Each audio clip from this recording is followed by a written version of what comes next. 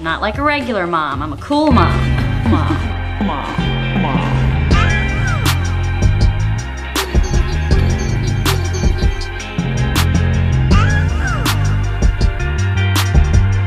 Hey, cool moms.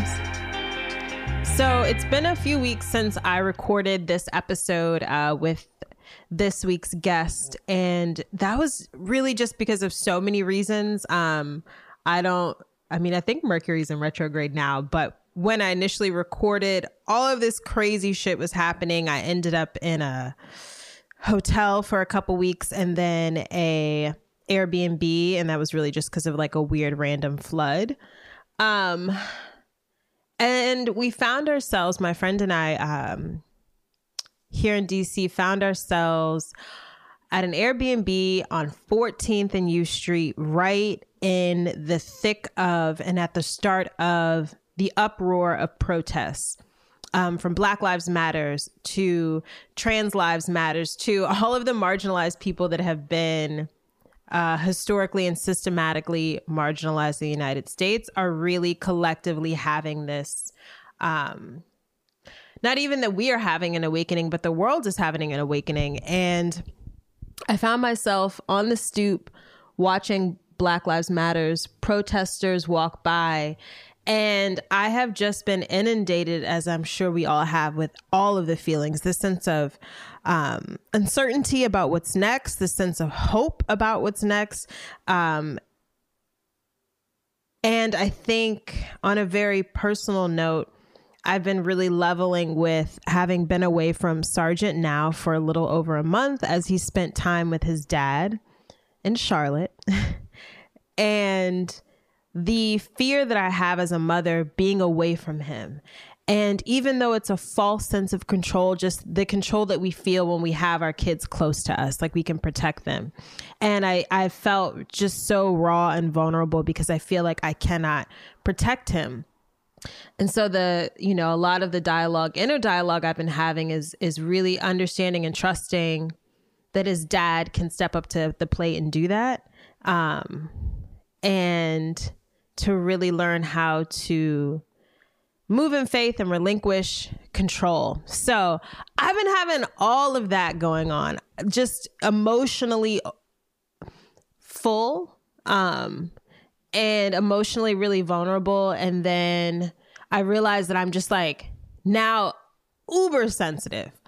I cried earlier today thinking about Elijah McClain and thinking about some of his last words and saying that he was an introvert, and just like him being able to express in such a terrifying and violent moment like his needs and expressing who he is, and then him not only not being seen, but then his life being taken. And it just really even further, I think, iterated this idea that I know I have fallen victim to a certain naivety that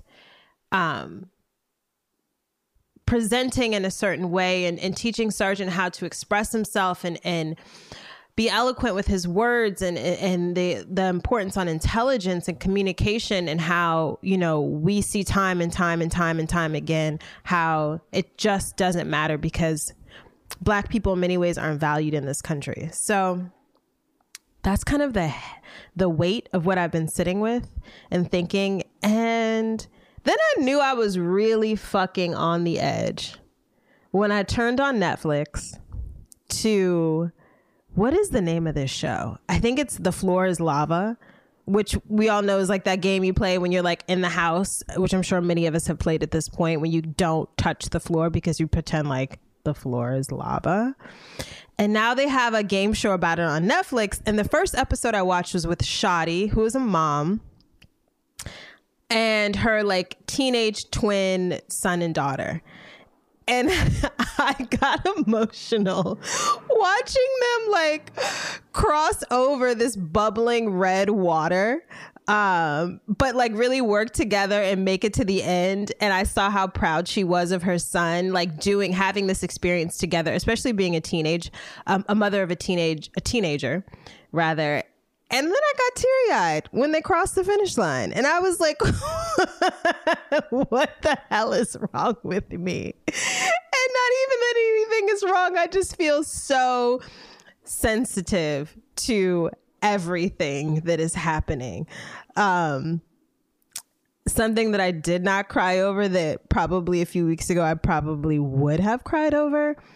So, you know, I've talked a lot about my relationship with food, and not even in a way that I think is weird, I guess, but in a way that I think is probably normal, especially whatever. I don't care.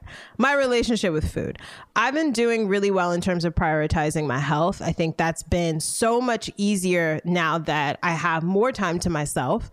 And so I've been working out. I've been eating cleaner. And you know what? Today, I was like, I want chocolate pie. Yeah, I do. I want a chocolate pie. So I go on my little app. I order my chocolate pie. I feel good about it. I decided to not feel away because I'm about to juice anyways, whatever. And I wait 45 minutes for this chocolate pie to come. I'm outside for 10 minutes as I see that little dot getting closer and closer and closer to my destination. And then it says delivered. And my heart sank because it hadn't been delivered. And then the order was over. And I'm just like, what? So here's the thing though. So because we've been having this, like, we're really in this call out culture, right? I'm hoping that call out culture really holds people accountable and cancels out cancel culture. But I decided to take upon myself to hold my driver accountable for the fumble of the chocolate pie.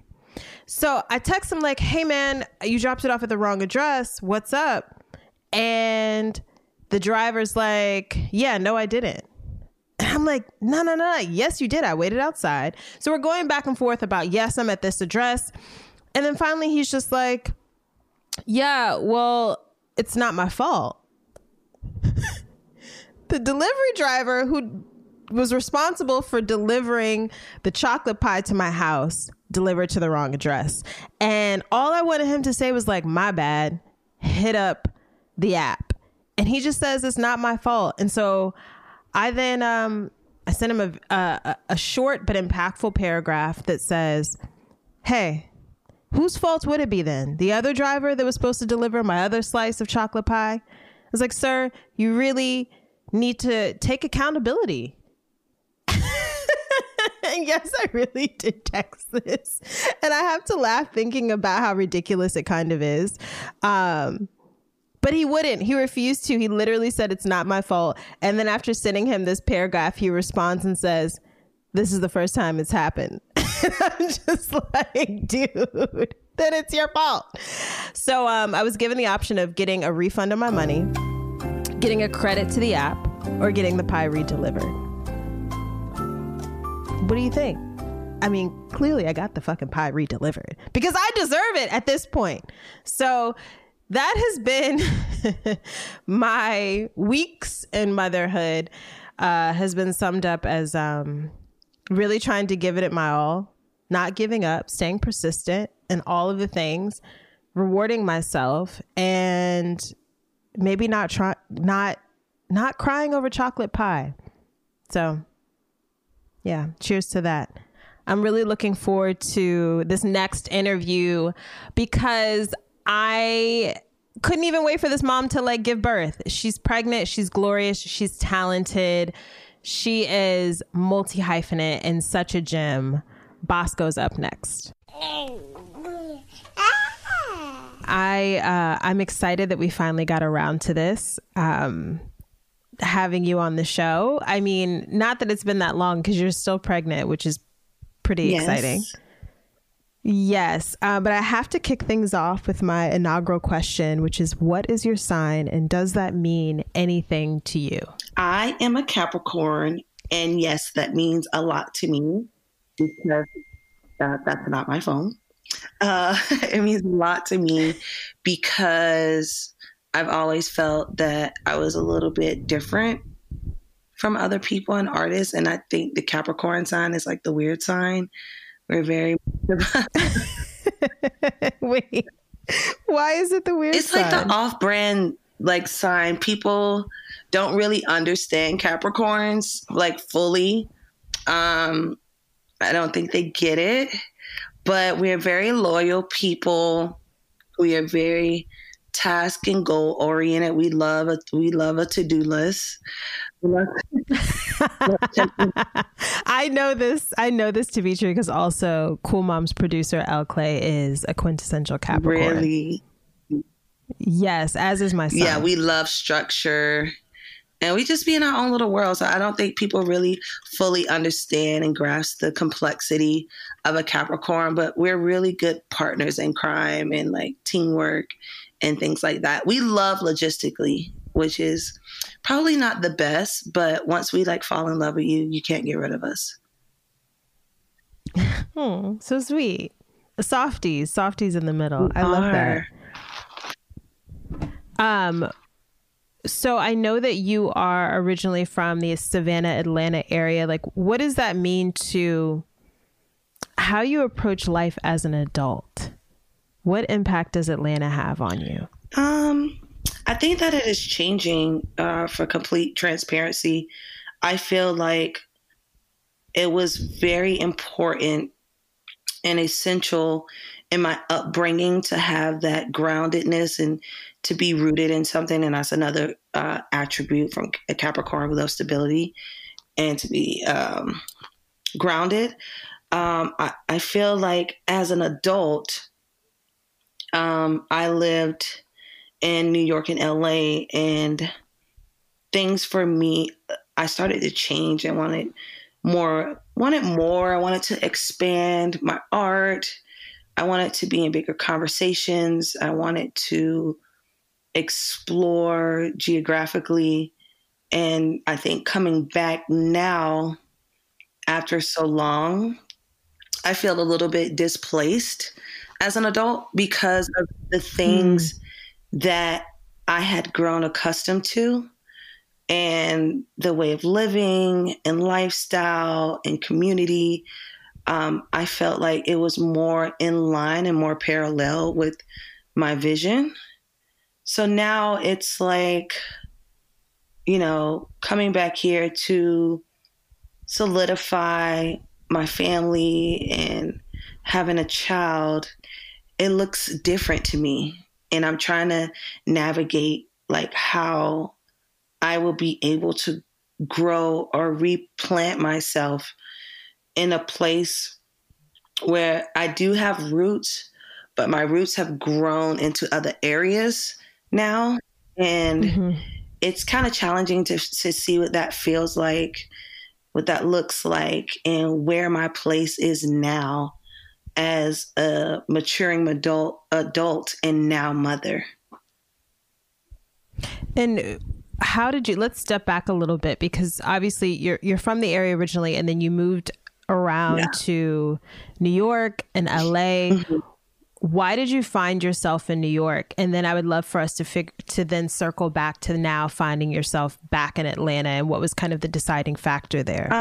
So I went to New York in 2014. I was living in Atlanta, and I just felt like at that time I was doing music. I was super eager and young and just like, I want to just get out and go to New York and become a star. You know how that dream goes.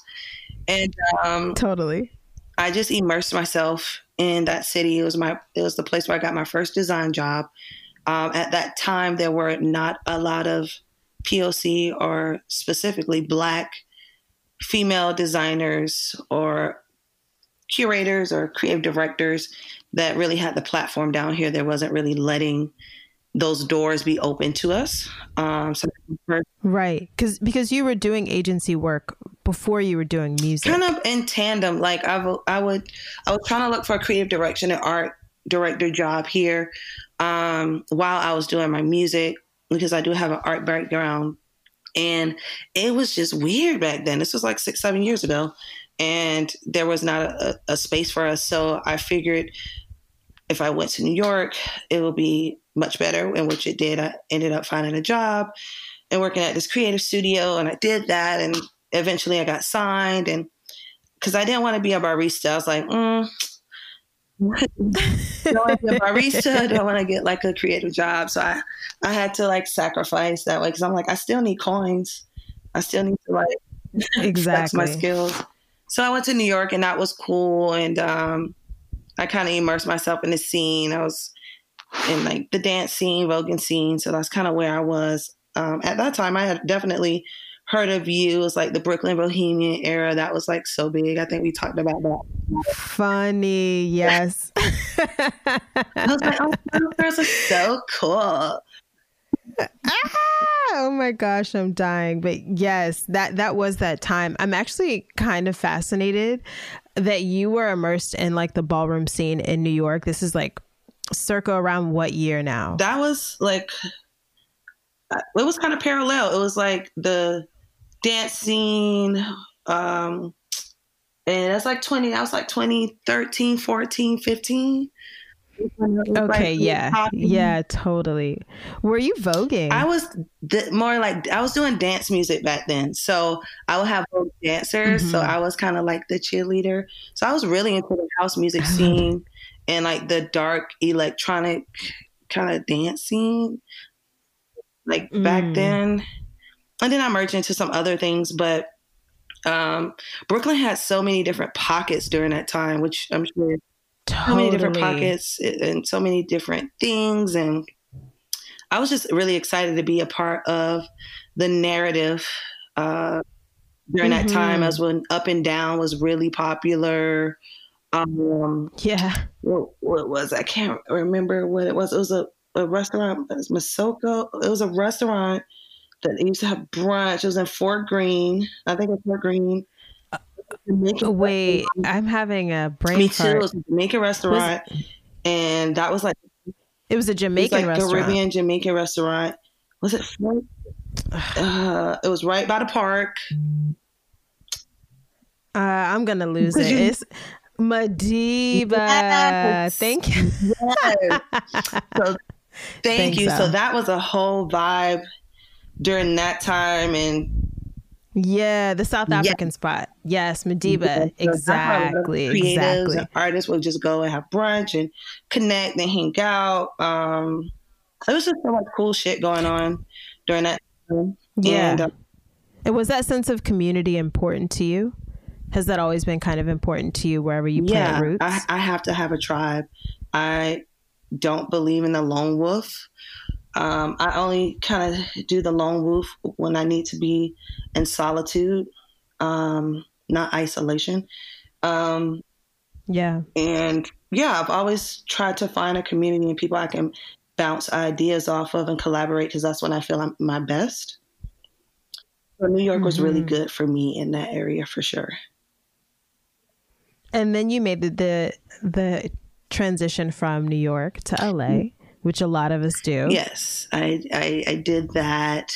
I actually came back to Atlanta for 8 months to finish up some things on the project, because I was working with some producers here and some producers in New York. So I came back to finish some things there.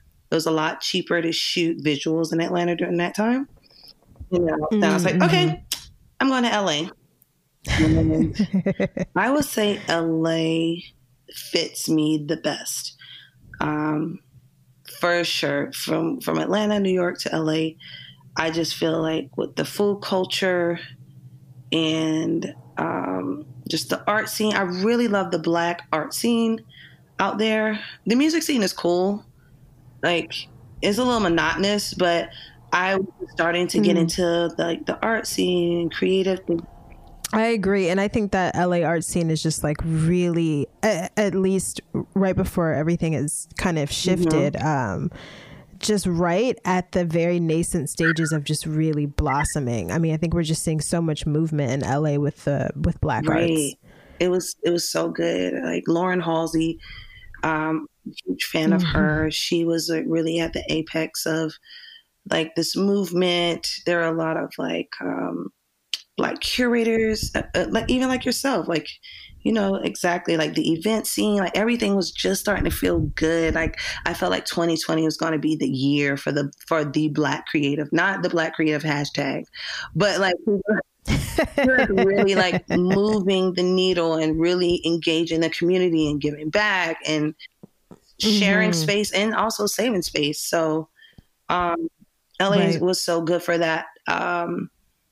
I also realized, like, and maybe you can agree to this, it was when I first got there, the first year and a half, 2 years was a little rough. I felt like I started really getting my stride and understanding, like, community looks different in every city. And that's I think living in all these places, I realized, like, now that I'm here and I look back, I was like, I actually did have a community. It might not feel like the nostalgia of other places that you went to, but right, because it's not going to be Brooklyn, you know, it's going to be whatever, whatever it is. And I think LA is just a little bit more fragmented. You just have to show up in a different way. Exactly. And I think by the time I learned that, it was like, fuck, I'm back in Atlanta.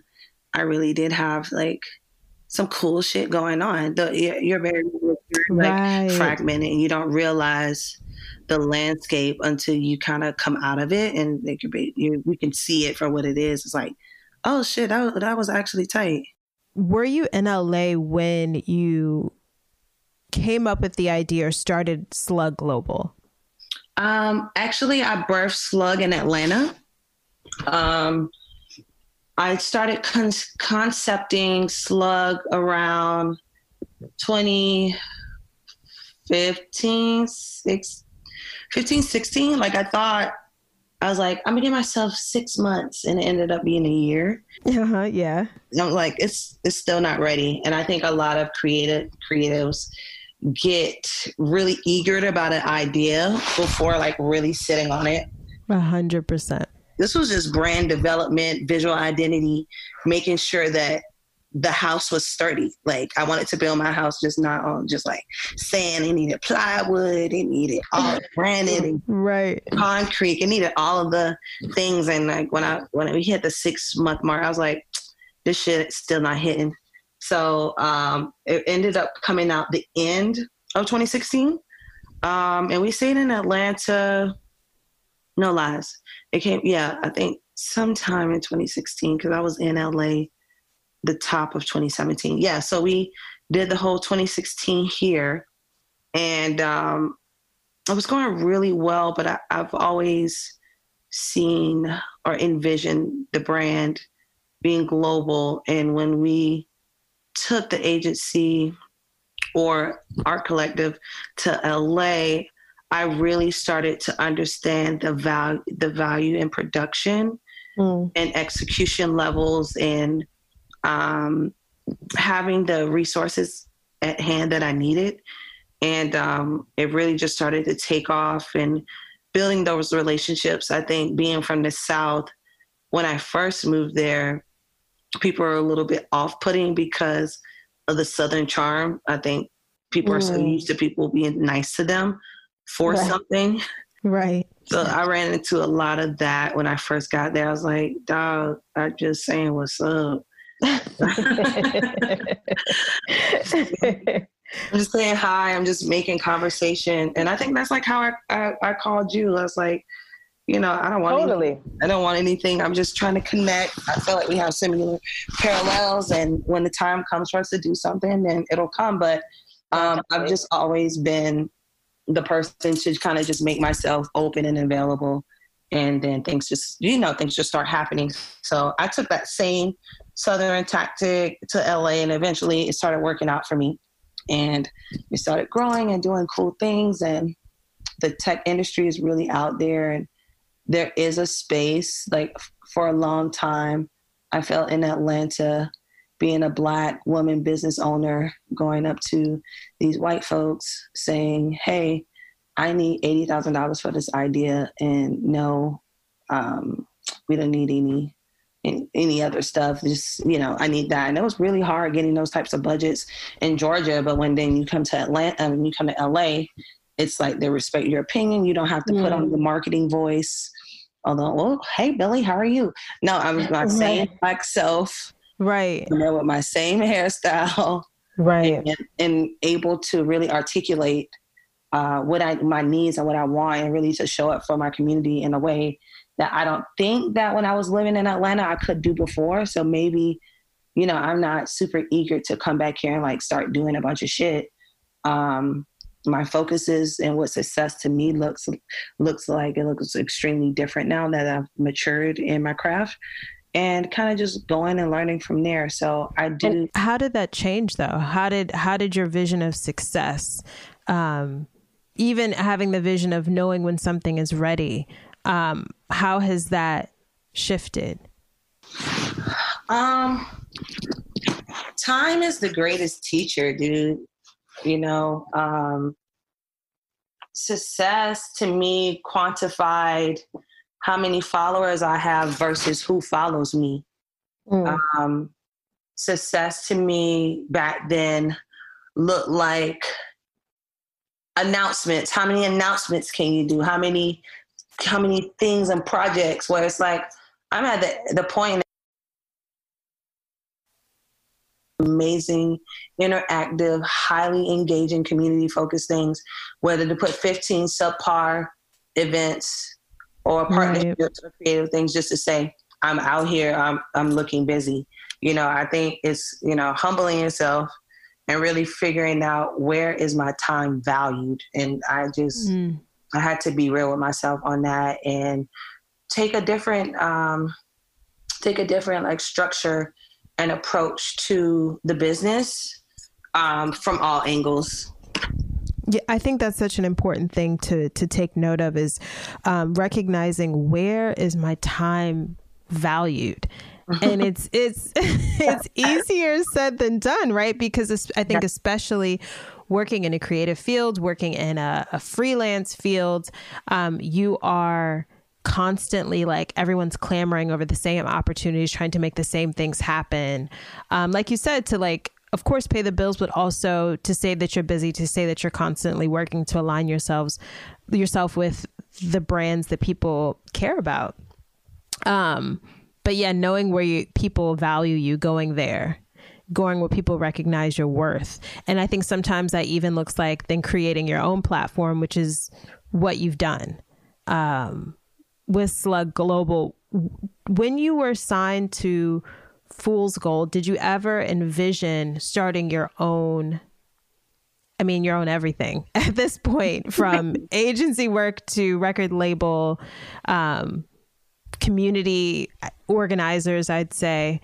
Did you see that this would be the trajectory of your career? Yes and no. I knew that as a Black woman, ownership meant a lot to me because I had spent a lot of my younger years doing work that I wasn't credited for because of said check or coinage. I knew approaching my 30s that I needed to start building a house for my ideas.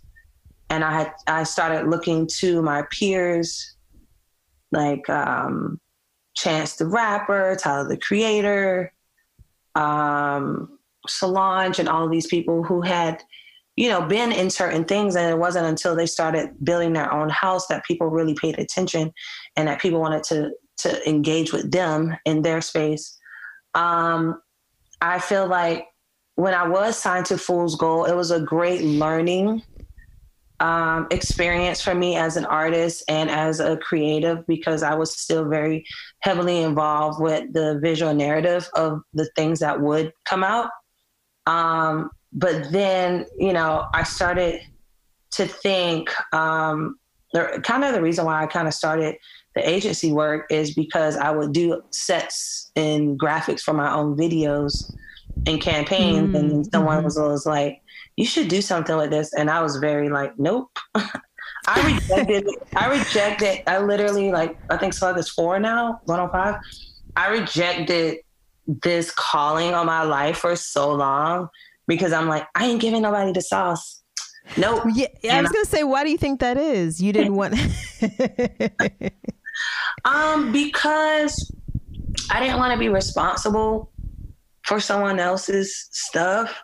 And I was like, I know how to do my stuff. I know what feels good to me. I know what, I know what I like, but I just was always super quirky in my approach to marketing and other things that I honestly, maybe it's a little bit of self-doubt. I didn't think that it would translate, my DIY tactics and how I look at design. It would translate in a commercial way that was profitable. So I think I took a lot of time to kind of figure that out. I was like, well, I lost my job in New York. I was like, I'm at the point now where I'm not working for nobody else. I need to figure this shit out. And I took that time to kind of figure out the SLUG thing. And then I was signed for 5 years. And I'm like, well, I pretty much learned the infrastructure on how to put out a release. Right. Why don't I just put it out myself and see what this feels like? So I'm my own crash dummy for the label right now. Yeah. But I'm a faith-based person. I believe in God. And I think the way that I give back to the community is giving other artists the opportunity to kind of do what I'm doing. I think it's really important to pass the torch to the next person and the younger generation and have that lineage going, because it's a very give and take ecosystem that we have created with SLUG. So I feel like, and I'm sure you can agree to this, labels and the structure of labels are dated. Content is key. And yes, I feel like content is key. Content is king. Yeah, and people are learning that some people are learning that the harder way now. Mm-hmm. And content was our collateral, and it has always been our collateral. Right. So I want to show other artists okay, I'm not going to sign you to a music deal. I'm going to sign you to a content deal where we help you with your visual identity. We help you with how to do a proper pitch deck. We show you how to properly release music. We'll do set designs for your videos. We'll shoot your stuff. Those are the type of opportunities that I want for SLUG Records versus people can make music in their bedroom all day. We know that, but it's how do we get this out in a visual way that's interesting? So that's kind of my pay it forward to I guess the Black creative and artists right now. Does it feel like the stakes are higher when you're doing it for other people than when you do it for yourself? If I keep the collaboration approach to it, where it doesn't feel like an ownership type thing, then I'm cool. I'm also, I think it's really important to, on both sides, on the global side and the record label side, is to teach the community the importance of licensing out content, because now with the coronavirus, our collateral and our money is really content. So teaching them okay, I'm going to make something for you, but you can use my content for 6 months. You can't own it. And I think those are the types of things where I want to come in and kind of just teach the community to have that ownership. Yeah, absolutely. I love that. I'm curious now, have you found that, how have you had to pivot, I guess, your work, if at all, now that we all are figuring out new ways to work, to collaborate, to work from home, to kind of continue to build infrastructure and push the economy forward? Where do you fall into that? Where does SLUG fall into that? We are actually thinking of creative ideas now. I feel like since we started very heavily in the digital space, our campaign before shit hit the fan was coming out of the internet, because we were so internet based, and we started to do these cool activations, and we took all our work down off the site. So if you want to really know what we do, we'll send you a packet, and get mysterious. And I'm just fuck, we literally took 4 months, 5 months to restructure the brand to literally come back to do the same thing we've been doing.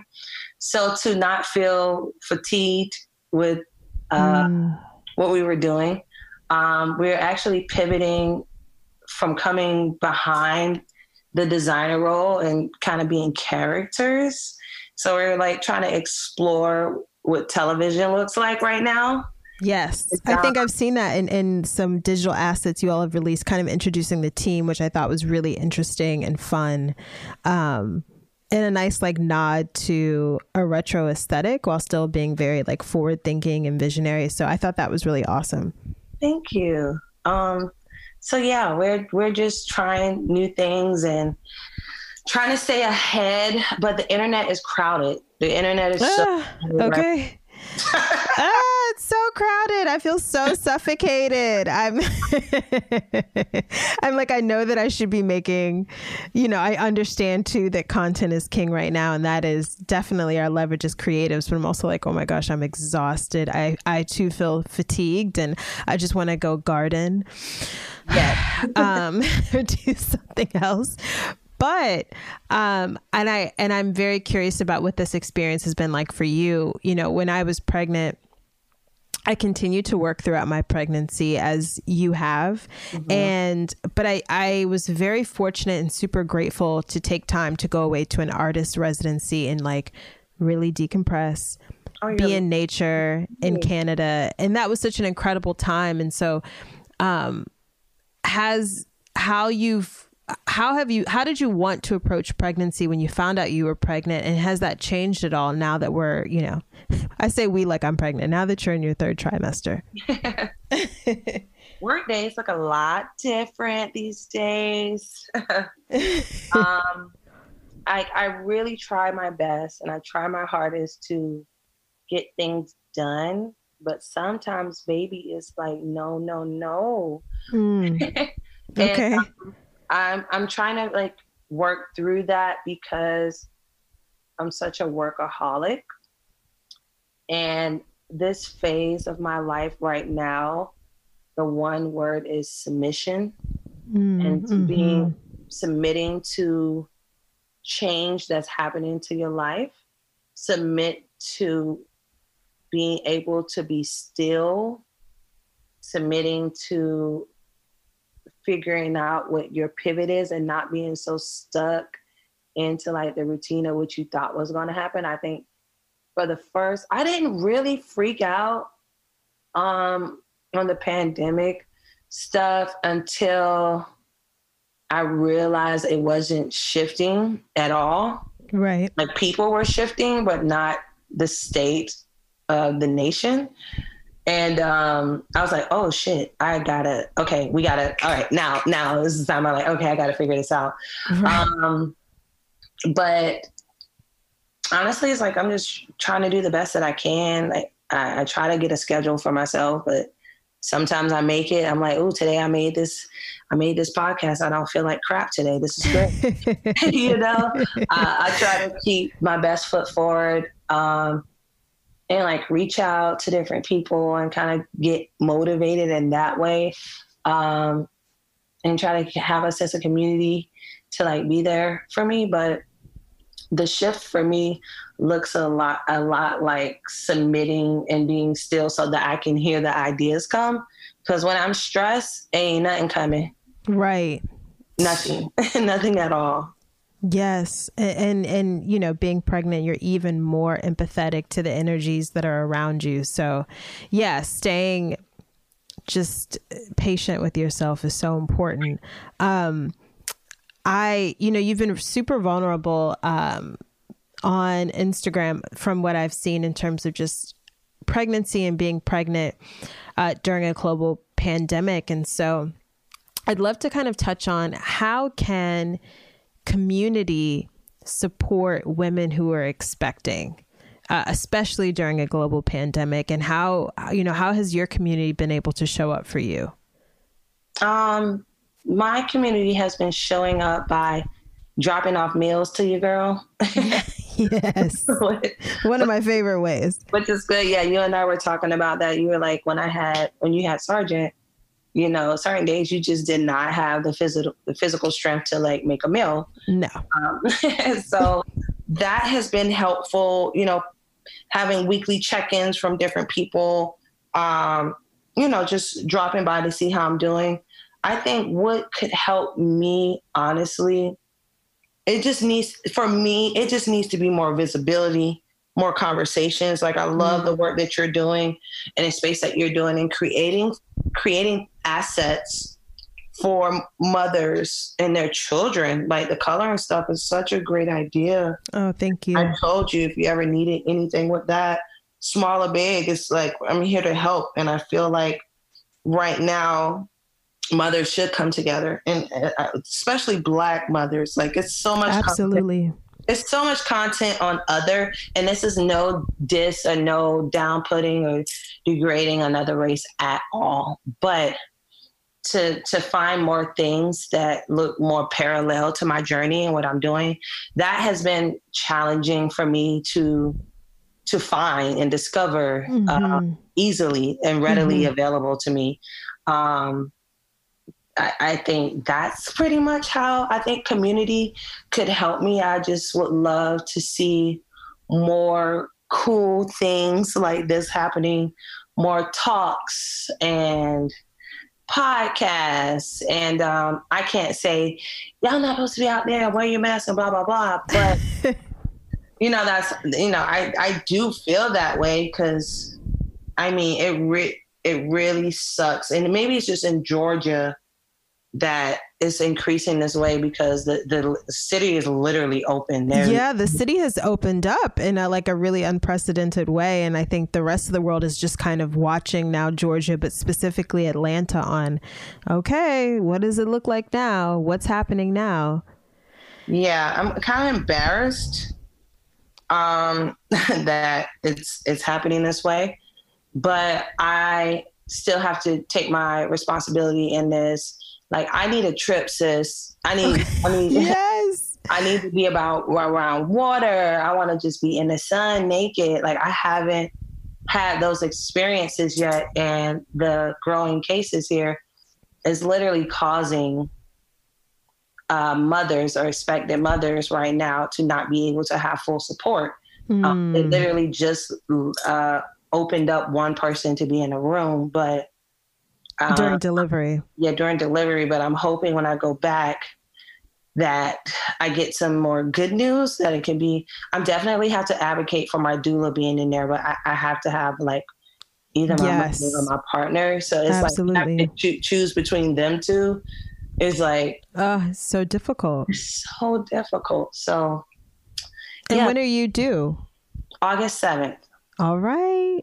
It's coming up, girl. It is coming up. But so much can change in a little bit of time. So, just keep the positive energy that you get all the people you need in your space. Thank you. During birth. And also know, things will work out the way they should. Nothing ever goes according to plan, ever in general, but also in childbirth. So, just be open to what may happen. I feel like being an artist in many ways also means being transient. And so I'm curious now, do you feel this need to be more rooted? Do you want to plant those roots in Atlanta?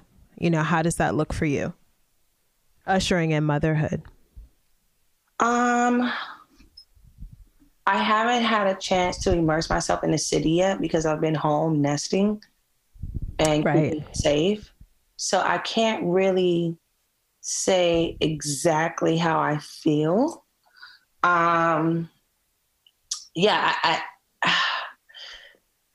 It's such a weird space to be in. I'm making the best out of it, but I do feel that I'm going to be bi-coastal, but right now, being home around my family right now and being grounded and being loved on and nurtured on has nothing to do with being a cool artist. Right. Can they exist at the same time?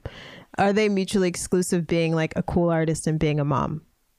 They can, but at this point, I'm trying to figure both things out, because I was like, I'm not going to be one of those artists that post my baby every 3 posts.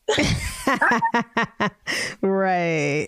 Because I'm like, damn, I hate when I see people I really like and then their page just becomes their child's page. And I'm like, it's hard. Really I'm gonna say it's really hard. I have to be very conscious of like, okay, let me give the people more than Sergeant, although I feel like that's all people want to see. He's cute. He be getting the fits off. I know. Gosh. Really cute. His hair is cute. I wanted to ask you, were you thinking about letting his hair just grow out? Were you thinking about locking it? Or? We are currently in the process of locking Sergeant's hair, to probably the frustration of some of my family members who are like, why does his head look like this? But yes. Sergeant will have locks for however long he chooses to have them, and then we'll see what happens after that. Okay, good. I was thinking the same thing too for Arlo. I wanted to lock his hair as well, but I felt like the energy. I was like, I feel like she might lock it. Yeah, it just feels like him. It really does. He's such a wild man. Which is so cute. Yes, he is a very sturdy cap. I love that sturdy cat. That's so cute. Me too. I needed that. I love that you have brought up family, because I definitely wanted to touch on something that I read that you had in an interview with NPR, and you talked about your mother loved Bobby Brown in like this 90s era. Mm-hmm. And so when you think of her, you know, that music, that sound makes you think of your mom. What do you think Arlo is going to listen to and say, oh, that reminds me of my mom? This is going to be so crazy, but I don't know why I've gone back even further. Like, I listen to all the cool stuff on Spotify, but I've been listening to a lot of Frankie Beverly and Maze. Yes. I've been listening to a lot of Sade, a lot of Sun Ra, a lot of Marvin Gaye. I don't know, my spirit right now is pulling me into like the 60s and 70s. I don't know what that's about, but I will say that he will have a very eclectic style. Yeah. I don't think he's going to be able to like pinpoint, because I'm a musician myself, I don't think he's going to be able to pinpoint a specific sound. But right now, what I'm feeling when I'm pregnant right now is the stuff from the 60s and 70s. Maybe you've got an old soul cooking in there. Maybe I have an old soul. There's nothing like Frankie Beverly and Maze. I don't know. I agree. What a good, that's a good day.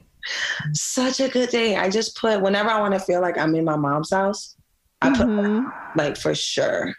And then when I'm feeling very sensual, very feminine, that's when I throw on the Sade. But then when I'm feeling like I'm on my auntie swag, I put on Anita Baker.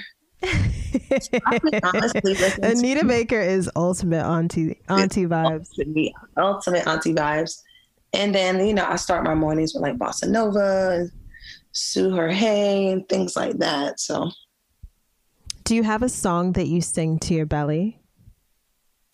You're going to make me feel bad, but I don't. No, don't feel bad.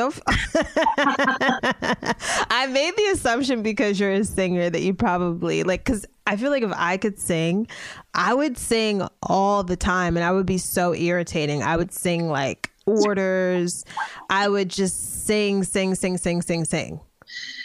Yes. I rub him and I talk to him. Mm-hmm. I talk to him a lot, but I haven't had a song for him. I don't know why, but yeah. Probably when you see him. I think that's when the lullaby energy is going to come for sure. Lullaby energy. Mm-hmm. A lullaby baby.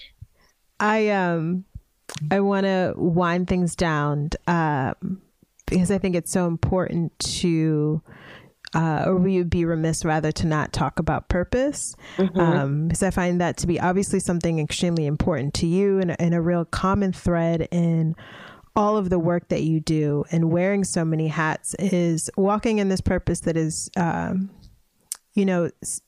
greater than yourself and is really about being of service. Has that evolved at all now that you are ushering life into the world?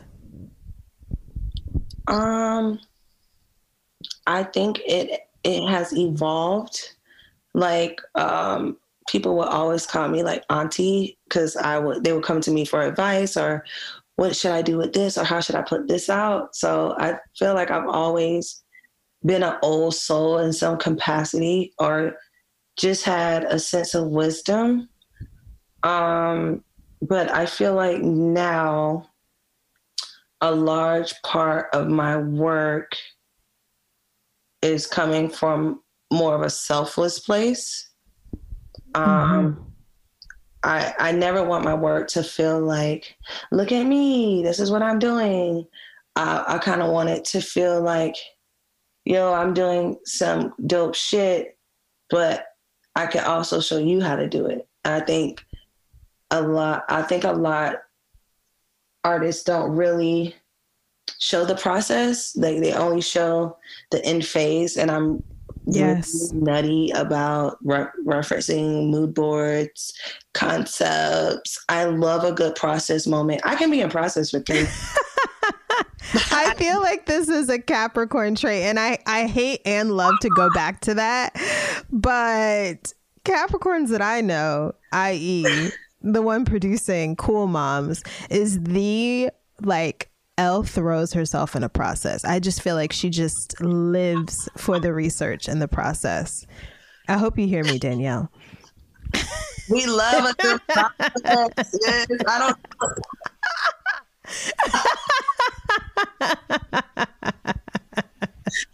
Yes. Okay, well then maybe that's a Capricorn thing. I'm so glad you said that. We just love as much information about a thing, and like learning how to break it down to the truest components. But we're the best people to have on a team. I will not disagree with that. I don't like to move without a Capricorn, and I'm only gonna say that once. Yes. Oh, Elle, she giving you your props, sis. Oh, yes. Oh, he's going to be such a help to you. All of the above. He's going to be such a help to you, Elise. Thank you. Yes. So I'm just like so excited for you in so many ways. You've got Arlo on the way. You also just released a new project. We have got to talk about your new project, which if there was ever a moment that we needed a project entitled Soon This Will All Make Sense. Right. How affirming. Right. Right. I mean, thank you. Thank you. And you just dropped a teaser for Takeoff.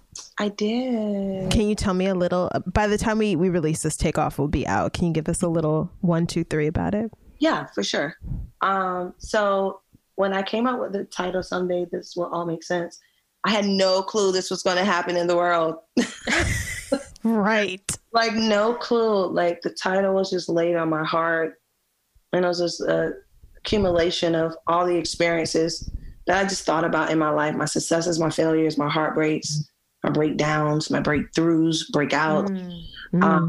Everything has led up to this thing where it's like, I know all of my steps has led me to this moment, and I might not understand it right now, but when this life is over, someday this will all make sense. And that was like a common thread in my life, where it's like, people will come in my life, people will leave. I got pregnant. I'm like, okay, this gonna have to make sense somehow. This didn't make sense, but this is a part of the puzzle. So having that, and then it's so crazy how the universe works, because it was confirmation when everything started happening. And I was like, man, God is tight. Okay. I was so tight. It was just like super affirming. And then I released. So with that, I wanted to get in my directorial bag and kind of just flex some of those skills, because I want to, that's like the end goal for me. Okay. Like, music is cool, but I don't want to be like dancing around the stage and doing all that my whole life. I really I want to kind of get more behind the scenes a little bit. for a I little get bit. that for sure. Yeah. So yeah, I released the snippet for Takeoff. So we shot video trailers, like movie trailers for each song. And we're just seeing, like, testing the market and seeing what people gravitated to.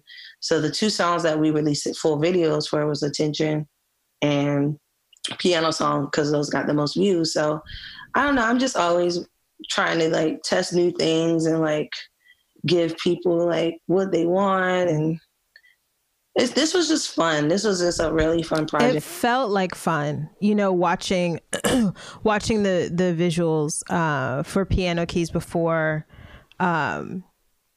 we spoke. I mean, I just wanted to kind of like watch it over and over because it just felt fun. It felt light. It was a great reminder of what it means to feel free. So I loved that. And I totally suggest everyone, please go check out Bosco's new project. This will all, on streaming on all platforms. And I want you to stick around for Ask a Cool Mom, because I think we have a question that you would definitely be able to add some gems to. So we have Rayhan 31 from San Diego, and she says she's a mother of 4 and also a graphic designer, and recently started taking online graduate courses. She's been quarantining with her partner, who is not her child's father, and she's having a hard time allowing him to help her. How can she better ask for help? Cool. Is asking for help difficult for you? Yes. Okay. I think that the baby has broken me in so many areas where I'm just like very strong-willed, and asking for help because I physically can't like do something or read something is a part of the submission process. Yes. And it all comes back around to the lessons that the lessons that are coming into my life to break me, but not break me in a negative way, but break me in a positive way so that I can share these experiences with other people. Cause I'm very like, I can do this myself and blah, blah, blah, blah.